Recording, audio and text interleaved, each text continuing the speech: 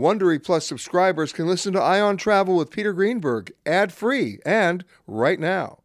Join Wondery Plus in the Wondery app or on Apple Podcasts. This spring, if you'd rather spend time enjoying your lawn instead of trying to keep it alive, there's good news. True Green is the easiest and most affordable way to get a beautiful lawn. All you have to do is water and mow, and they'll do the rest. Weed control, fertilization, aeration, and even some things you might not even think of. They'll do all of it, while you can do literally anything else. With True Green, you can have your lawn looking as good as a putting green. That's not hyperbole. True Green is the official lawn care treatment provider of the PGA Tour. True Green offers a satisfaction guarantee, and they have a verified best price promise, which guarantees you the lowest price with no compromise on quality. You do you. Let True Green do your lawn care. Visit truegreen.com to get the best lawn at the best price with the best people guaranteed.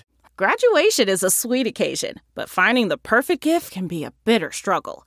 MMS.com has a solution. Personalized M&Ms.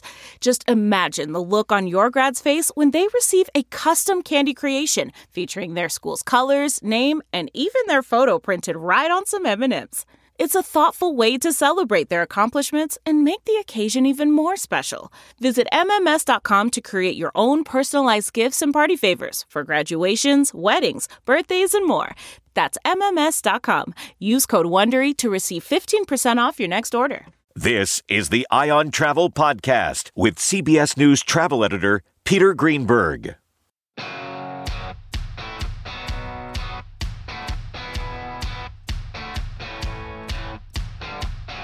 Hi everybody, Peter Greenberg here with another edition of the Ion Travel Podcast.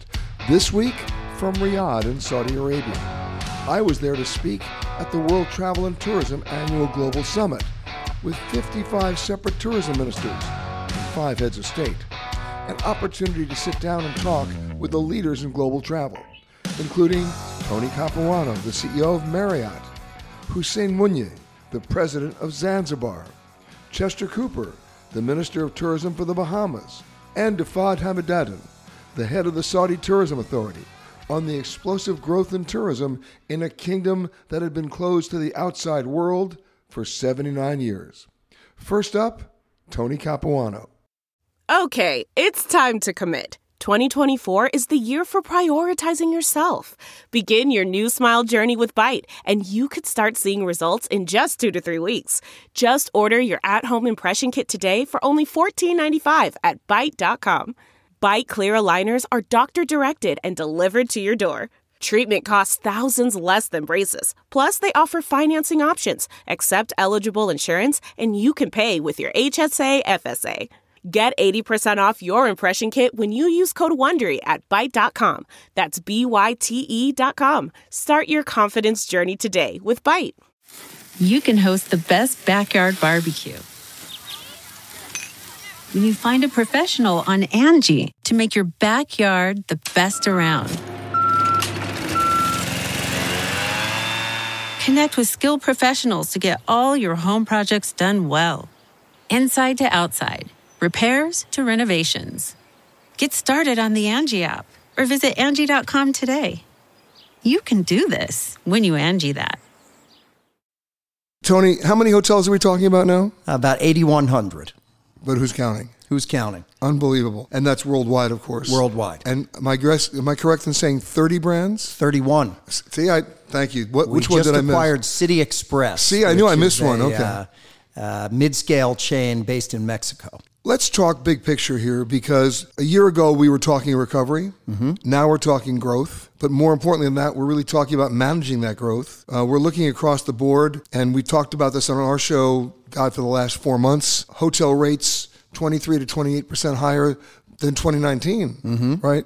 Americans traveling with no real price sensitivity. People would like to call it revenge travel. I particularly was surprised, maybe you weren't, that I thought travel would drop off after Labor Day, as it usually does, mm-hmm. but it didn't do that. It hasn't. I think a few reasons. Number one, this idea of blended trip purpose, which we saw start to emerge as the recovery it's a change in began. lifestyle. It is. By necessity, all of us have learned, while it may not be optimal, we can work from almost anywhere. And No, we will work from almost anywhere. I suppose that's right. And as a result, we see it in the day-by-day booking patterns. Thursday and Sunday, which used to be the shoulder days, are among the days of the week that have recovered most quickly, and it's because people are tacking leisure onto the front or back end. So they're extending the trips. That's exactly right. And without regard for price. Well, the pricing piece is interesting. If you look at the last two big shocks to travel and tourism, post 9/11 and the Great Recession, it took the industry about 5 years to see pricing power recover. In this crisis, pricing power has recovered and exceeded 19 in just 2 years. Part of that's because of savings rate. Part of it is what you described, this deep pent-up demand for travel. But the thing we're seeing most recently is the booking window is exceedingly short. They're mostly close in. That's exactly right. And I think what's happening, and we hear this from our customers, they have some concerns about all the economic headwinds that are out there. So they're delaying the decision to travel, whether for business or leisure. They understand they're going to pay more for that flexibility, but because of all those swirling economic headwinds, that's a fair trade in their mind. So they're adapting to the disruption. That's right. But the other interesting thing I'm noticing is you mentioned savings, right? During the pandemic, people built up some savings. They had money to burn. Mm-hmm. They were burning it. But now we're looking at credit card debt at over $931 billion that we owe on our credit cards. Well, and I think, let's go back to your comment about savings. Yeah. I think a lot of us in travel and tourism were comforted by the fact that in the U.S., I think the number I heard was $2 trillion sitting in U.S. savings accounts.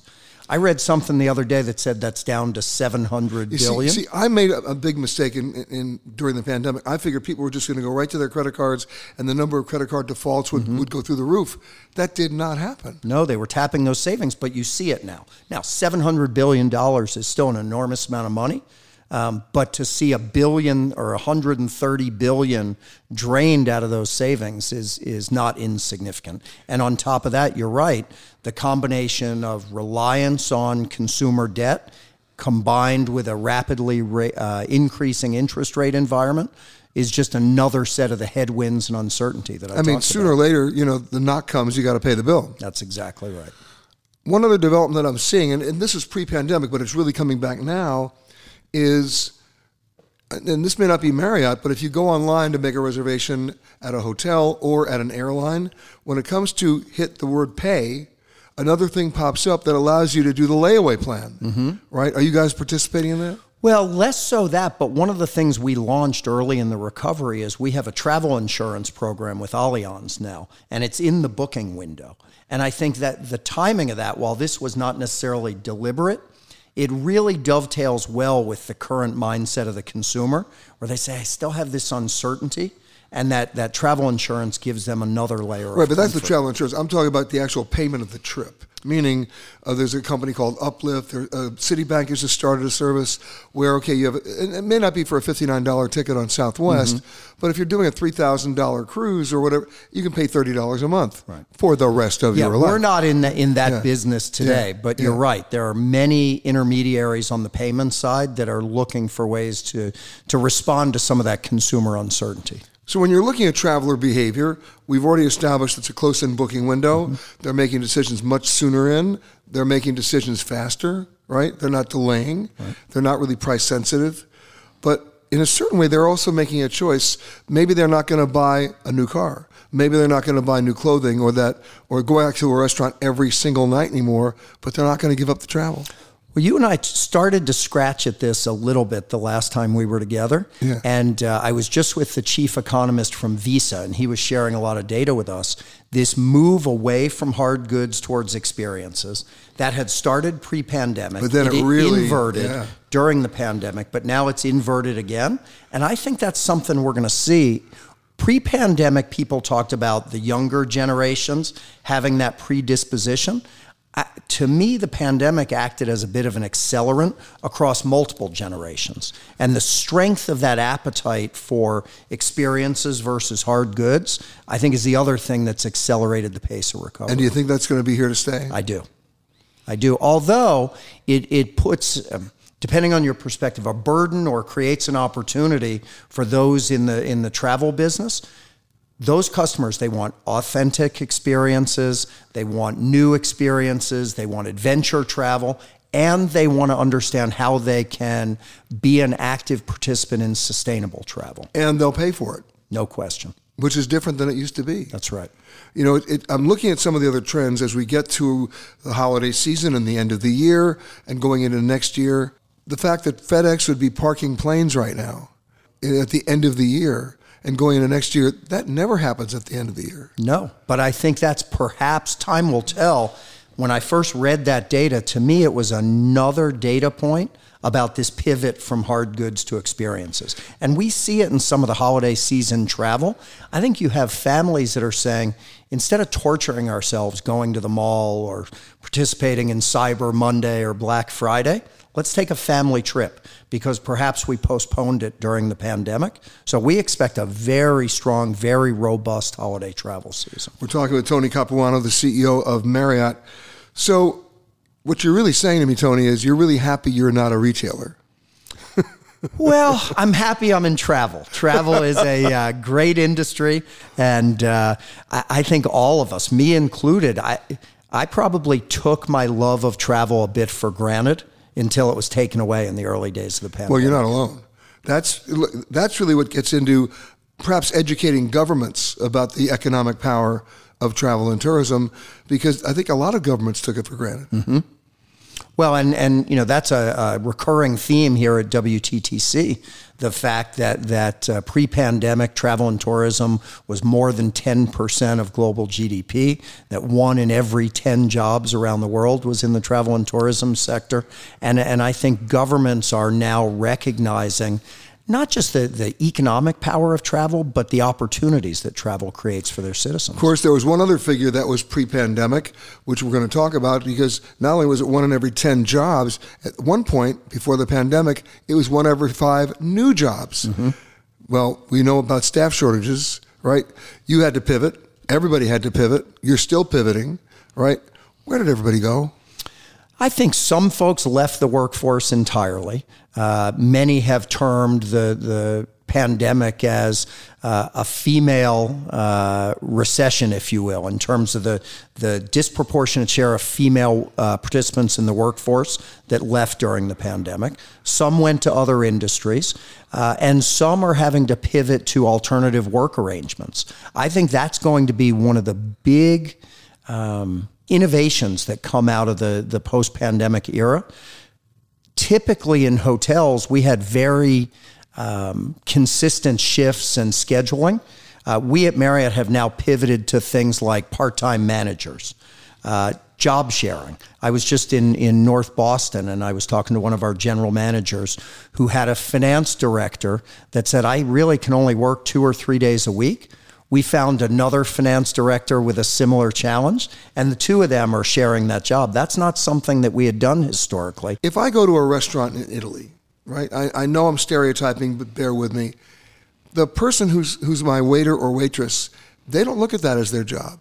They look at that as their profession. That's exactly right. And maybe their father or mother did that. They really love their job. I go to New York to a restaurant, and the person who is the waiter or waitress is an out-of-work actress or actor waiting for a call. So was it also a wake-up call to the travel industry that you had to redefine the definition of the word job versus profession? I think this had started pre-pandemic. It's more urgent now that we need to remind folks this is a terrific industry to build careers. We talk with great pride about the fact that more than half our general managers globally started in hourly positions. But you raise a great point. I'm lucky enough to spend a lot of time in Italy.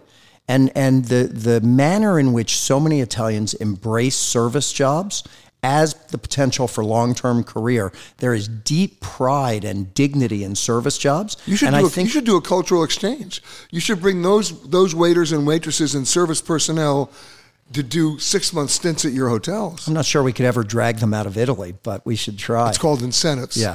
But I do think as an industry and really as a sector, we need to do a better job helping people understand these are not temporary jobs. They can be, certainly, but they're not just stepping stone jobs. Really wonderful, enriching careers can be created in the travel and tourism sector. One of the things that happened, I'll give you a plus that came out of the pandemic. When I check into a hotel room now, I'm not buried in paper. I love it. No more tent cards, no more. It's just like, the first thing I used to do when I checked into any hotel, not just yours, is open the desk drawer and shove everything in. It was the biggest waste I've ever seen. It looks much cleaner now. Yeah. It looks more like your home. Right. Well, now that you mention that, let's talk about housekeeping. Okay. A lot of hotels were confronted with a labor problem with housekeeping. It wasn't just COVID protocols, it was personnel. Coming out of it now, as the industry emerges from that, is housekeeping going to be a la carte? So I can't speak to our competitors, but at Marriott, we look at it by quality tier. So we're here at the Ritz-Carlton in Riyadh in our luxury hotels. It'll essentially be exactly what it was pre-pandemic, full housekeeping every day. In our upscale hotels, Marriott, Westin, Sheraton, it'll be a daily tidy. So they'll make the bed, they'll change the linens, change the terry in the bathroom, vacuum, empty the trash. In our select service hotels, Courtyard, AC, a loft, it'll be an every other day tidy. However, there will always be customer preference. So we still have some guests that are uncomfortable with a housekeeper coming into their room. They can opt out of housekeeping during their stay. And conversely, somebody may want somebody to come in every day, and we'll accommodate that as well. I'll give you an example. Not your hotel, you'll be very happy to know, but I checked into a hotel in Chicago, big convention hotel, and the irony is, this is a hotel that was hosting their first meeting in a long time, and I was there to give a speech to the American Society of Travel Advisors. So the entire hotel was filled with travel advisors. I'm only there for one night. I get there at 6 o'clock at night. I said, great, can you press my suit? We don't do that anymore. Do you have a restaurant? We don't have that anymore. What about housekeeping? Once every 4 days. So I said, well, wait a minute. Let me guess. The average convention stay is 3. So stop playing games here. You're either a full-service hotel or you're not. And what is your rate? Is it the same as it was before the pandemic? It was. Probably higher. Well, it became higher, yeah. Yeah, there are varying opinions on this. I've heard some say it should be all about customer choice. But at some point, we've got to remind ourselves, we're in the hospitality business. When you go buy a car, when you go to the finance director's office, they don't say, do you want seats? Do you want tires? If you're buying a car, you assume there are certain basic you haven't been elements. To my auto dealer, yeah. But go ahead. But similarly, I mean, there are certain base levels of service that I think define different quality tiers. And that really has driven our approach, coupled with what we hear from our customers. And sometimes I think our industry overcomplicates things. You learn the most by listening to your customers. One of the things that we're talking about here in Riyadh, of course, is a word that's often misleading, not by intention, but it is, sustainability. I still try to get people to define it for me. But in the hotel business, with more than 8,000 hotels around the world, you have to be able to communicate to your owners what that word means. We do, although it's interesting. I always think about our business model as requiring us to stay laser focused on 3 distinct constituents: our associates, which is what we call our employees, our guests, obviously, and then our owners. Each of those constituents, for their own set of reasons, is keenly focused on the health of the planet. It's really interesting. You brought up labor earlier. As we all fight to attract labor, especially this new generation workforce, they have a lot of options, and they're looking for companies whose personal values align with theirs. And not just flowery language, but aggressive goal setting and demonstrable progress against those goals is critical to that element of the workforce. Anybody could stand up here at this summit, and many have, and just mission statement parade, a mission statement festival. Not necessarily strong and relevant, right? Nothing we haven't heard before. So your challenge, right, with all these hotels is, how do you communicate what's acceptable behavior in terms of the environment, in terms of global warming, climate change, and guest preference? So one of the great advantages of having this 31 brand system is we have very clearly articulated brand standards and operating procedures across the entirety of the portfolio. There are simple things that perhaps got slowed down during the pandemic, but a pivot away from single-use bath amenities towards bulk amenities. But you were starting to do that before the pandemic. That's right. And then supply chain and some other challenges hit. I am confident we'll be at 99% compliance by the end of the year. Okay, I have a question. Terrific. Sure. Early on, you guys replaced the single-use little baby bottles, which I used to love, by the way. Of course. In fact, when I built my house, I built a bathroom with the shelves only to hold those. That's how demented I am. Okay, so I missed those, but you put the bigger dispensers on the wall. Tell me the truth. How many guests have stolen them? Off the wall, not many. What's interesting is in our luxury portfolio, we want them to have a little more residential feel, so they sit on the counter. The big bottles? Yeah, and I was just at one of our new luxury hotels. You talked about the elimination of tent cards. Yeah. I did see a small one there that said, please enjoy these amenities, and you're welcome to buy them for home use at $98 a bottle. Well, I saw a story that we reported on it, and I couldn't believe it, right? I mean, it's one thing to take the bottle, right? Mm-hmm. It's maybe one thing that people walk with bathrobes, but about 49 hotels reported that people stole the mattresses. Is that right? So here's my concept here, Tony. Tell me if I'm wrong. I can understand how you could possibly get it off the bed and out the door of the room. I could maybe give you some leeway on the fact that you could get it down the hall, maybe even into the elevator. How do you get it out of the building? Could be a staffing issue. I'm not sure. Although I will tell you, we like many big brand companies have online retail to buy candles and bath amenities. The single highest selling product is our mattresses. Yeah, but I'm talking about the ones that walk. Yeah, I'm not sure I would steal a used mattress. 49 of them said goodbye. Yeah, I mean, I can't physically get my arms around the idea of how did they get it out of the building? It's a good question. Well, the other one is when you look at all the things that people have stolen over the years, you could ask the same question. We're talking grand pianos, televisions, banquet tables. Yeah, right. Never discount travelers' ingenuity. Right. So you probably have a service for 12 at home? 14. Are you admitting to taking silverware? Absolutely not. I may have purchased some things from Marriott boutiques. But it's interesting to see that as the actual amenities change in the hotel rooms, what gets taken. Because in the old days, I remember the general manager would tell me, well, we don't want to put big bath sheets in the rooms because people will steal them. I said, no, they won't. They can't fit them in their bags. And you know what? I was right? Yeah, although I think, it's good fun to tell these stories. It's a tiny, tiny fraction of our guests. The vast majority are very respectful and they feel like part of the Marriott family. And so they take wonderful care. Feeling like part of the Marriott family, what's your biggest source of traveler complaint? What do you hear the most about? I think what I hear, I don't hear it that frequently, but when we fall short on cleanliness, I hear it very loudly. We have a nearly century-old reputation for sparkling clean hotels. The expectations were elevated during the pandemic when we rolled out new protocols. And I think if we ever fall short in that instance, our guests rightly raise their voices about it. By the way, the big heroes at your hotel is the housekeeping. No question. I mean, I actually tested myself one day with a housekeeper to see if I could clean 12 rooms in a shift. I couldn't even come close. It is really hard work, and they take such deep pride. The next time we're together, I'm going to take you to a housekeeping lineup at 7 a.m. I'll go with you. You will be so motivated and energized. It's my favorite part of a hotel visit. Then did you learn how to make a bed differently? I learned how to make it more quickly and more precisely. That's what I'm saying. I mean, they know how to do it. They sure do. My thanks to Tony. One of the biggest areas of travel and tourism growth is now in Africa. And the question is not just the growth, which may be inevitable, but in how you manage that growth. Someone who knows that challenge is Hussein Munye, the president of Zanzibar. Nice to see you again, sir. Thank you very much. Nice to see you too.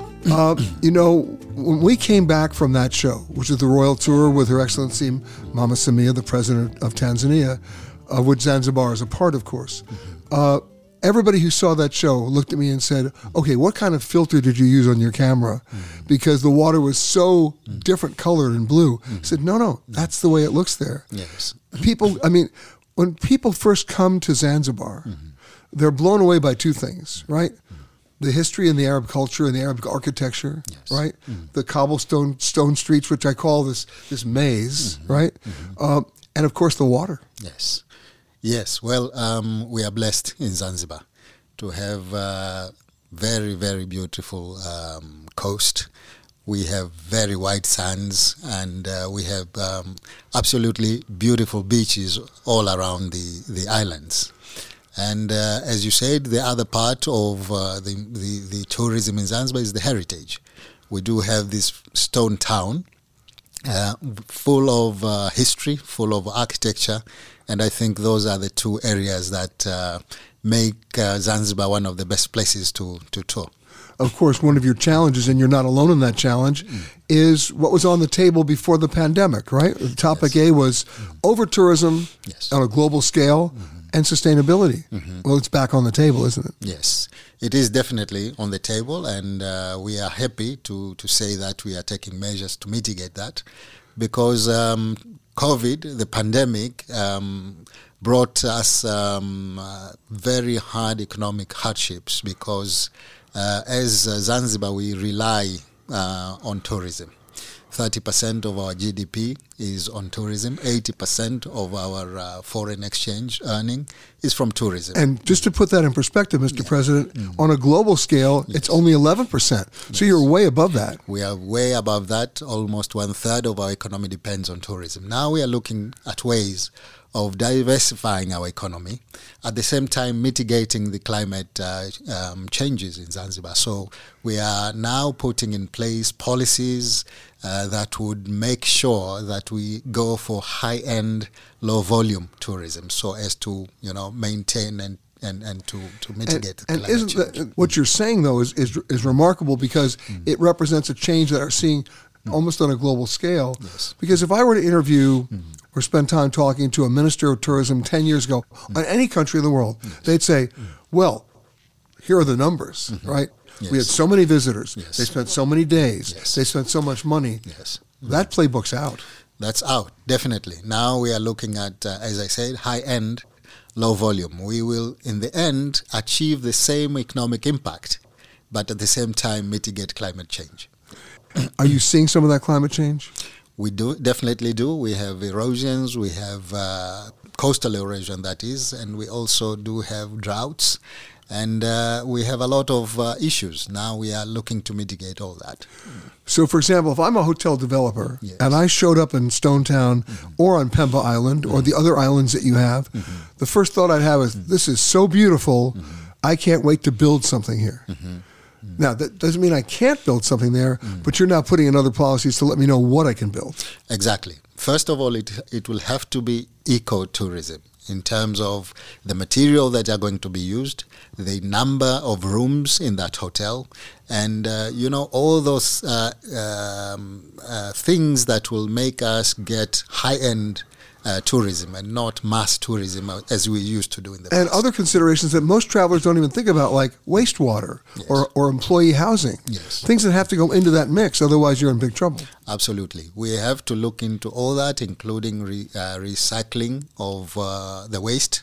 We are also looking at the type of energy to be used. We need it to be renewable now. So all those measures are in place now to make sure that we have sustainable tourism. And of course, one of the things that happened during COVID, and Zanzibar and Tanzania actually was a beneficiary of that, believe it or not, as the world sought out places for social distancing, as they sought out places where they could literally breathe, you became a very viable alternative. Absolutely. We are, as I said earlier, it was a blessing in disguise, because we realized that the tourism we were undertaking before the pandemic was like mass tourism, and it was not good for the environment. So now we have looked into our policies, and we are doing it differently now to make sure that it is sustainable. So let me be devil's advocate for something. If you're going to go for high-end, high-quality tourism, that means it's going to cost me more. Yes, it's going to cost more, but that's the way we want it, and that's the way it will be sustainable. So people will have to look for more resources to come and get their vacations in Zanzibar, at the same time to make sure that it is sustainable for the future. Of course, the natural extension of that is that if I'm paying more for something, I'm going to value it more. Mm-hmm. Absolutely. We are looking forward to make sure that people get quality that they deserve. Yeah. Now, part and parcel of all that is how you get there. Yes. Right? Airlift. Yes. If you look at the world without airlift, economies shrink, governments become destabilized, economics 101. Yes. What are you doing about airlift?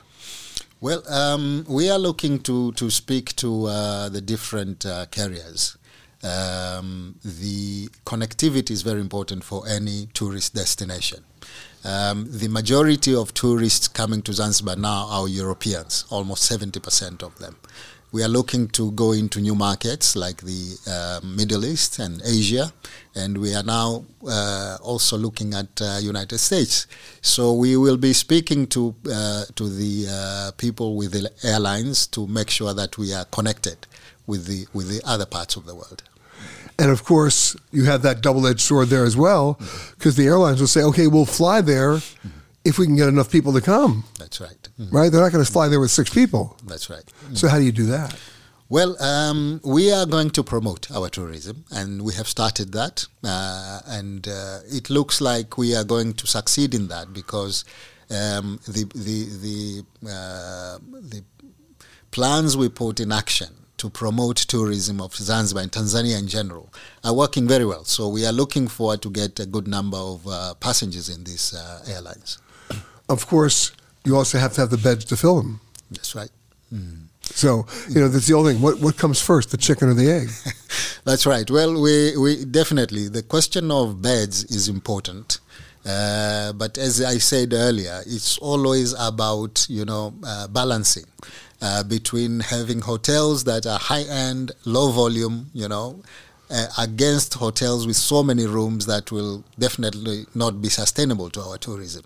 So again, we are now talking to companies that have high-end tourism, high-end hotels, so as to increase the numbers, but at the same time make sure that we are not, doing it in a mass way.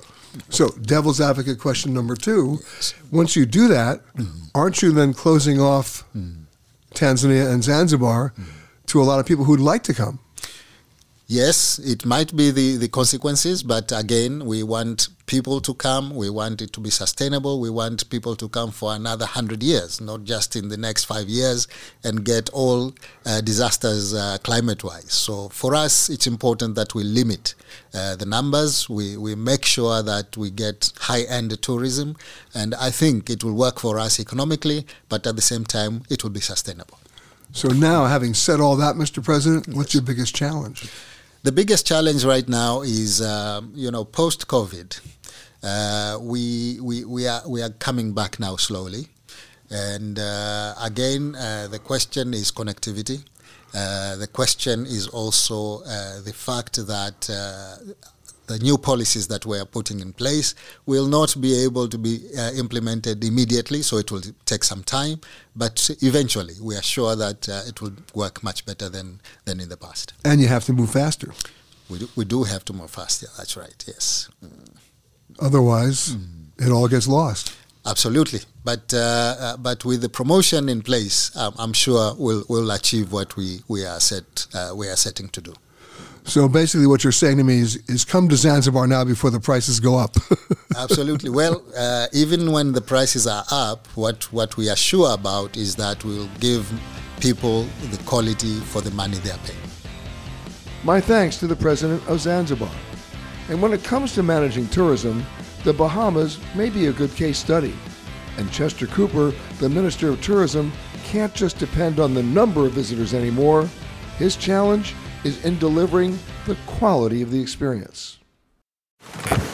The comfort of your favorite seat is now your comfy car selling command center, thanks to Carvana. It doesn't get any better than this. Your favorite seat's the best spot in the house. Make it even better by entering your license plate or VIN and getting a real offer in minutes. There really is no place like home. And speaking of home, Carvana will pick up your car from yours after you finalize your offer. Visit Carvana.com or download the app and sell your car from your comfy place. CarMax is putting peace of mind back in car shopping by putting you in the driver's seat to find a ride that's right for you. Because at CarMax, we believe you shouldn't just settle for a car. You should love your car. That's why every car we sell is CarMax certified quality, so you can be sure with upfront pricing that's the same for every customer. So don't settle. Find love at first drive and start shopping now at CarMax.com. CarMax, the way car buying should be.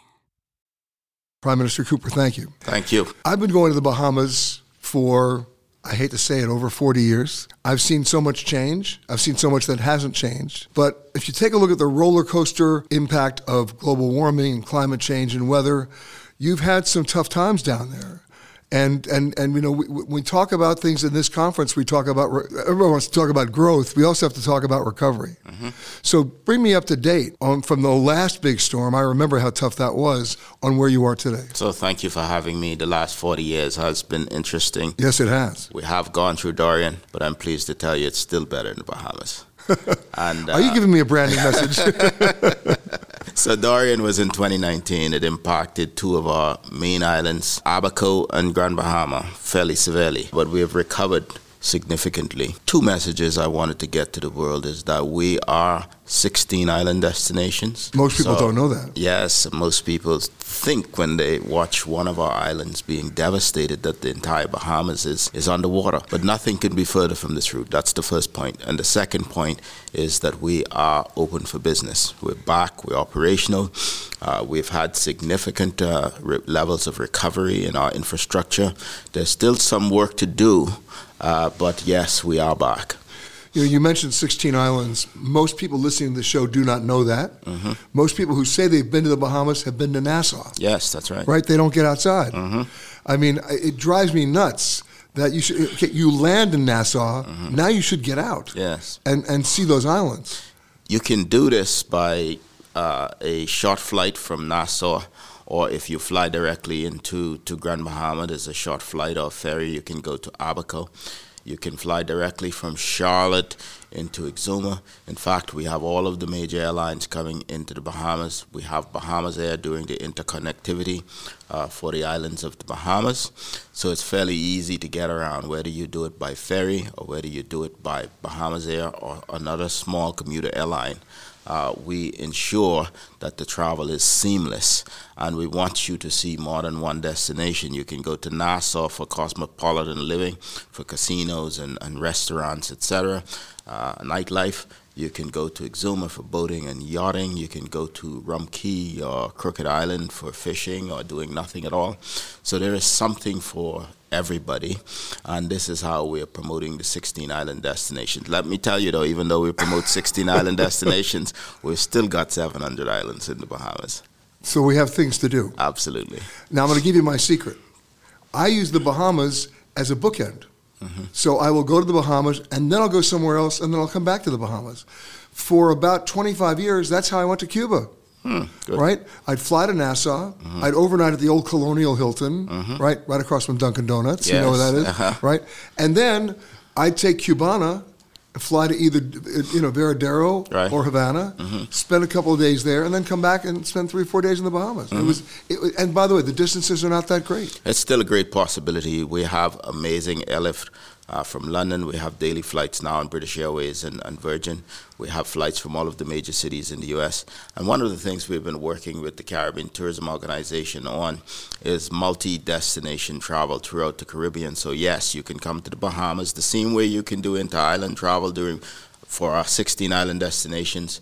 We're now collaborating with the Caribbean Tourism Organization. So yes, you can fly to Bahamas and then go to Cuba or Jamaica and then come back to the Bahamas. We have pre-clearance in the Bahamas. So let me talk about pre-clearance, my favorite thing on the map. It's been around since 1952. People don't realize that. It started in Canada. Mm-hmm. It's in the Bahamas. It's in the Bermuda. It's actually in Abu Dhabi, right? It's in Ireland. To me, other than global entry, it's the best thing to happen since sliced bread because you clear U.S. Customs and Border Protection and Immigration in Nassau before you go home. This is huge. We also have TSA PreCheck as the first international destination to have this. So you realize, of course, that the best overseas assignment for a U.S. Customs officer is to be based in the Bahamas. That sounds like they got a good deal going. I think that's right. Yeah, if I might say so myself. Exactly. But basically, what we can do is we're looking to see how we can also enhance our Middle East market as a source market for tourists. So we're encouraging Elif to fly directly to Nassau. You can pre-clear onward to the U.S. if you wish, or onward to a Caribbean destination. So we believe that we can be, and that we already have all of the attributes to be the aviation hub for the Caribbean. Well, let's talk about that because for so many years, and you share this with so many other Caribbean destinations, the airlift actually sucked. The airlift wasn't there. There was no real national airline. There was Air Jamaica at one point. You have Bahamas Air, but it's a very small carrier, right? And it was when are the Caribbean islands going to get together and figure out open skies and ability to go that way? Because right now, if I want to go from Nassau, from Miami to Nassau and go somewhere else, in the old days I had to go back through Miami. Yeah. Right? We still have to do that in many cases. There is much ground to cover, work to do in terms of making these linkages. Yes, Bahamas Air has a national carrier, Cayman Airways. There's also Caribbean Airlines, I think now based in Trinidad. And we've started some discussions about collaboration. So Bahamas Air is looking to talk with some of our regional partners, mainly Barbados and Antigua. By the way, you share the same problem in the Caribbean that so many countries share in Africa, right? The freedom of movement between countries and expense. It's more expensive to fly from, let's say, Nairobi to Rwanda than it is to go from New York to Rwanda. It makes no sense. So as the Minister of Tourism, Investments and Aviation, I have responsibility for ensuring connectivity. We have some experience with this. We have 30 airports in the Bahamas, and therefore we have to mobilize Bahamas Air to be able to make this connection. Sometimes Did you just say 30? 30 government-owned airports, and then there are some privately owned ones, but I focus on the 30. I think that's enough on my plate. So, but your longest runway is Nassau. Yeah, Nassau, there's a very long runway in Grand Bahama, in Nassau, and believe it or not, in North Cat Island, Arthurstown. We're looking to see what we will do with it. But the bottom line is we have experience in inter-island connectivity. We're now going to take this experience throughout the Caribbean. We're talking with our partners at the Caribbean Tourism Organization to see how we can make this happen, collaborating with other airlines, Cayman Airways, the Caribbean Airlines, to see how we can ensure that once we get large numbers of tourists into Nassau as the aviation hub, we find a way now to push them through the other island destinations. So the idea is to make Nassau the hub for the entire region. That's certainly my plan. I think it's a great plan because of pre-clearance, and of course the location of the Bahamas, just 30 minutes off the coast of Miami. You know what? Pre-clearance is the answer, I'm telling you. Absolutely. It is. Now let's talk about cruises, because most people, and tell me if I'm wrong, their first introduction to the Bahamas is the cruise from Miami. We have more cruise visitors than stopovers, and it's very easy to do. But we have about 2.5 million stopover visitors and about 5 million in cruise visitors. So they're buying one cocktail, they're buying one straw hat, and then they're getting back on the ship. So this is really their appetizer, isn't it? Sometimes, and we hope that that's the teaser, really, to come back as a stopover visitor. I've been telling cruise lines for a long time that they're missing an opportunity, that they should build into their schedule that every ship that goes to a destination, and you could probably require it as a condition for them coming, has to overnight. That way they're not getting in at 8 in the morning, leaving at 5 in the afternoon, everybody's racing. They can actually immerse themselves, enjoy, see the culture, the history, as opposed to just like hitting the gift shop. We're working with them to stop into more than one destination in the Bahamas, to come to Nassau and then go to Grand Bahama, Freeport, or one of their other islands. But are any of the ships overnighting? Sometimes they overnight. but that's not a practice. They like to come during the day. We're creating a lot of new product in Freeport to encourage ships to stay overnight. But listen, we want tourists to come back to the Bahamas. We want them to stay in one of our main resorts so they can come for a day as a teaser and then come back. We have great brands like Atlantis and Rosewood and Hyatt and many, many others. They can come and stay the night in the Bahamas. So what's your biggest challenge moving forward? I think we have to chart the way forward in terms of how we manage the sustainability of tourism. Our Prime Minister has been working very hard on climate mitigation. We live in a hurricane zone. There's nothing we can do about it except that we must continue to send a message to the world to lower carbon emissions and to continue to work through the COP organization to protect small island developing states. But we are going to continue to press forward with our development. Our rebound is outstanding. We have phenomenal growth. We're 16% ahead of 2019, which was a record-setting year. So it looks great for travel. It looks even better for tourism in the Bahamas, and I'm excited about the future. Going back to Dorian, what lessons did you learn in terms of building codes and rebuilding in a better way? We are rebuilding better. Our building codes are stronger than most of the world. It's based on the Florida building codes, but we tend to build with very resilient structure with brick and mortar, etc. We never anticipated having 20 feet surges, so we're now building higher. But the bottom line is that we are looking to see how we can really manage the process in advance by helping people to move away from low-lying areas into higher ground, for example. The reality is that we continue to be able to attract significant levels of tourists, notwithstanding that they don't like to come to the Bahamas during the hurricane season. They come during the other seasons, and we have a great product for them. My thanks to Minister Cooper. I first traveled to Saudi Arabia back in 1990 when I covered Gulf War I. Back then, getting a visa was next to impossible. All that changed around 3 years ago when the kingdom opened its doors to the world. And the growth since then has been nothing short of remarkable and exponential. Fahd Hamiduddin, the head of the Saudi Tourism Authority, has the enviable and also challenging position of essentially starting with a blank canvas.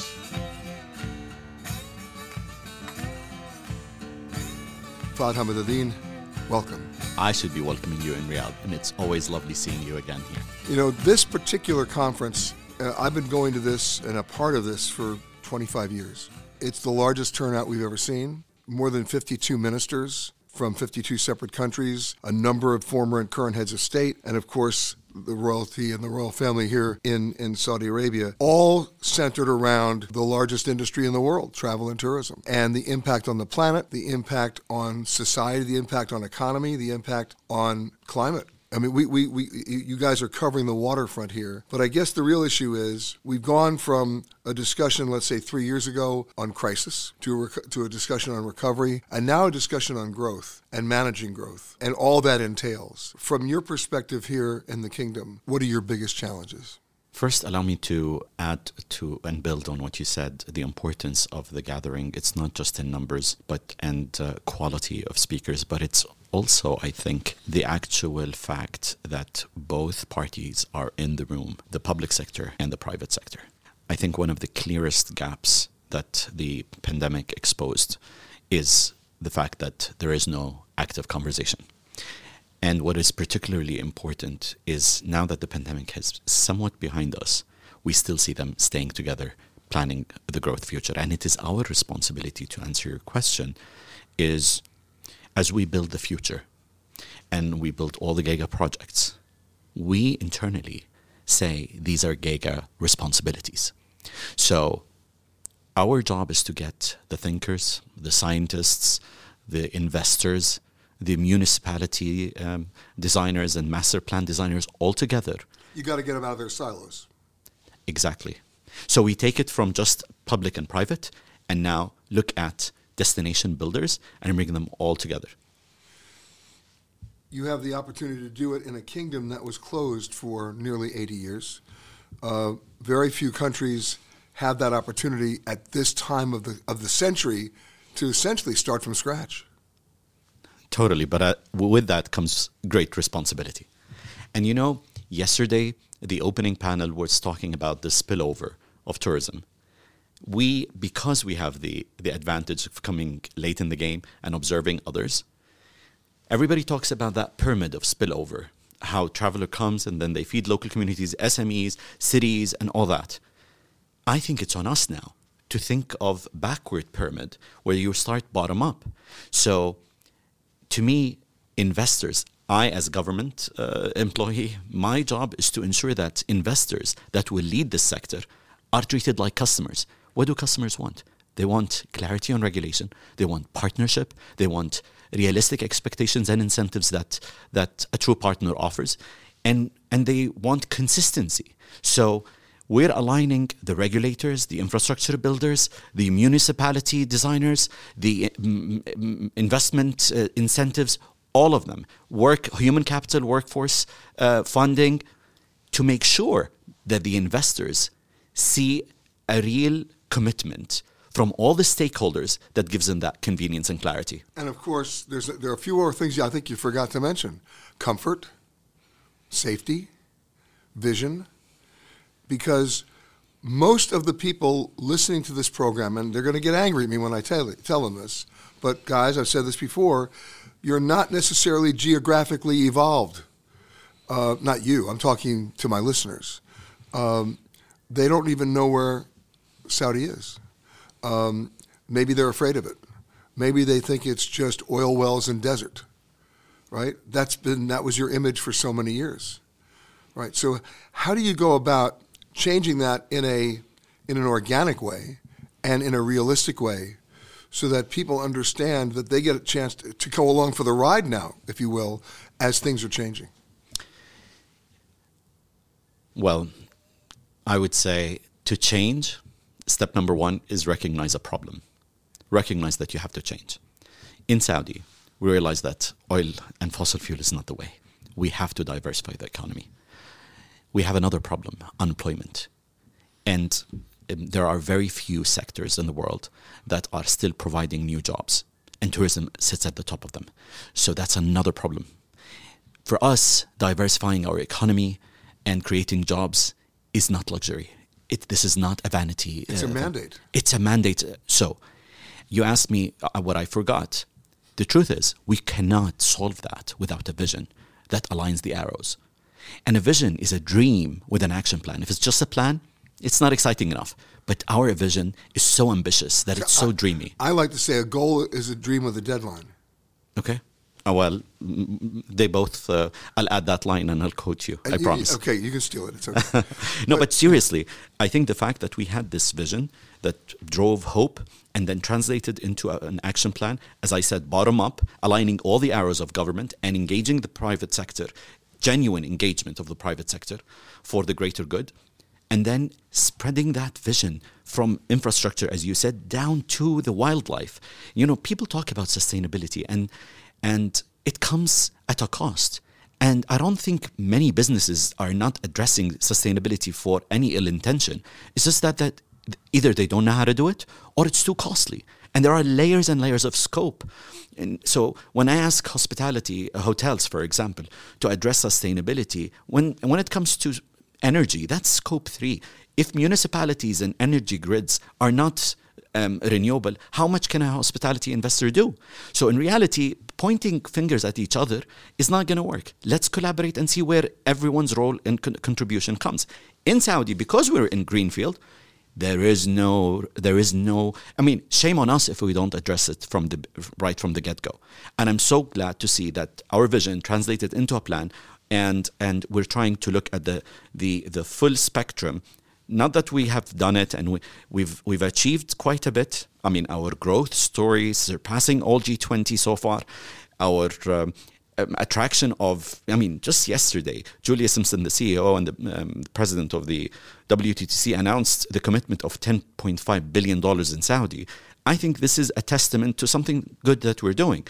But the greater responsibility is when people start coming to our destination and see us walking the talk. Peter, last COP, one of the speakers, COP27 in Egypt, one of the speakers said Saudi was the only country that I'm aware of that did sustainability baselining, as in really measuring the baseline where they're starting from. And why is this important? We can't manage what we don't measure. While the world sustainability was challenged by transportation, in Saudi, waste was even greater greenhouse carbon emission source. So what are we doing on that is something that we are now going to be measuring, putting regulations, incentives to partner with our customers, investors first.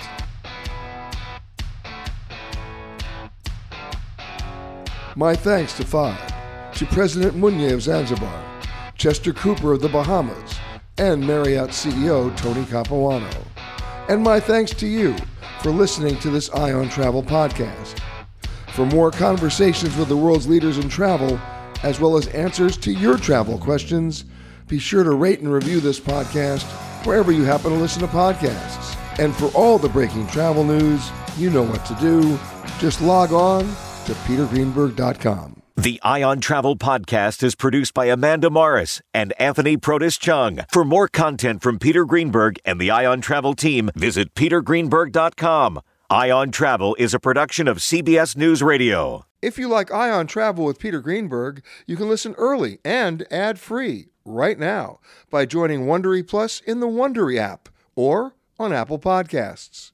Prime members can listen ad-free on Amazon Music. Before you go, tell us about yourself by filling out a short survey at Wondery.com/survey. Are you ready for an all-new season of Survivor? You better be, because Survivor 46 is here, and it's 90 minutes of twists and turns you don't want to miss. Better yet, after each episode, there's a brand new episode of On Fire, the only official Survivor podcast. Each week, we go behind the scenes of the episode's biggest moments, taking you into the how and the why things happened. And this season, we're very lucky to be joined by an expert, the winner of Survivor 45, Dee Valladares. What is up? I'm thrilled to be joining this team and to be giving you my take on how and the why players made the moves they did, what it takes to outwit, outplay, and outlast, and to ask Jeff some questions, because even after 26 days out there, there is still a lot for me to uncover. Bring it, D. Listen to On Fire, the official Survivor podcast, wherever you get your podcast.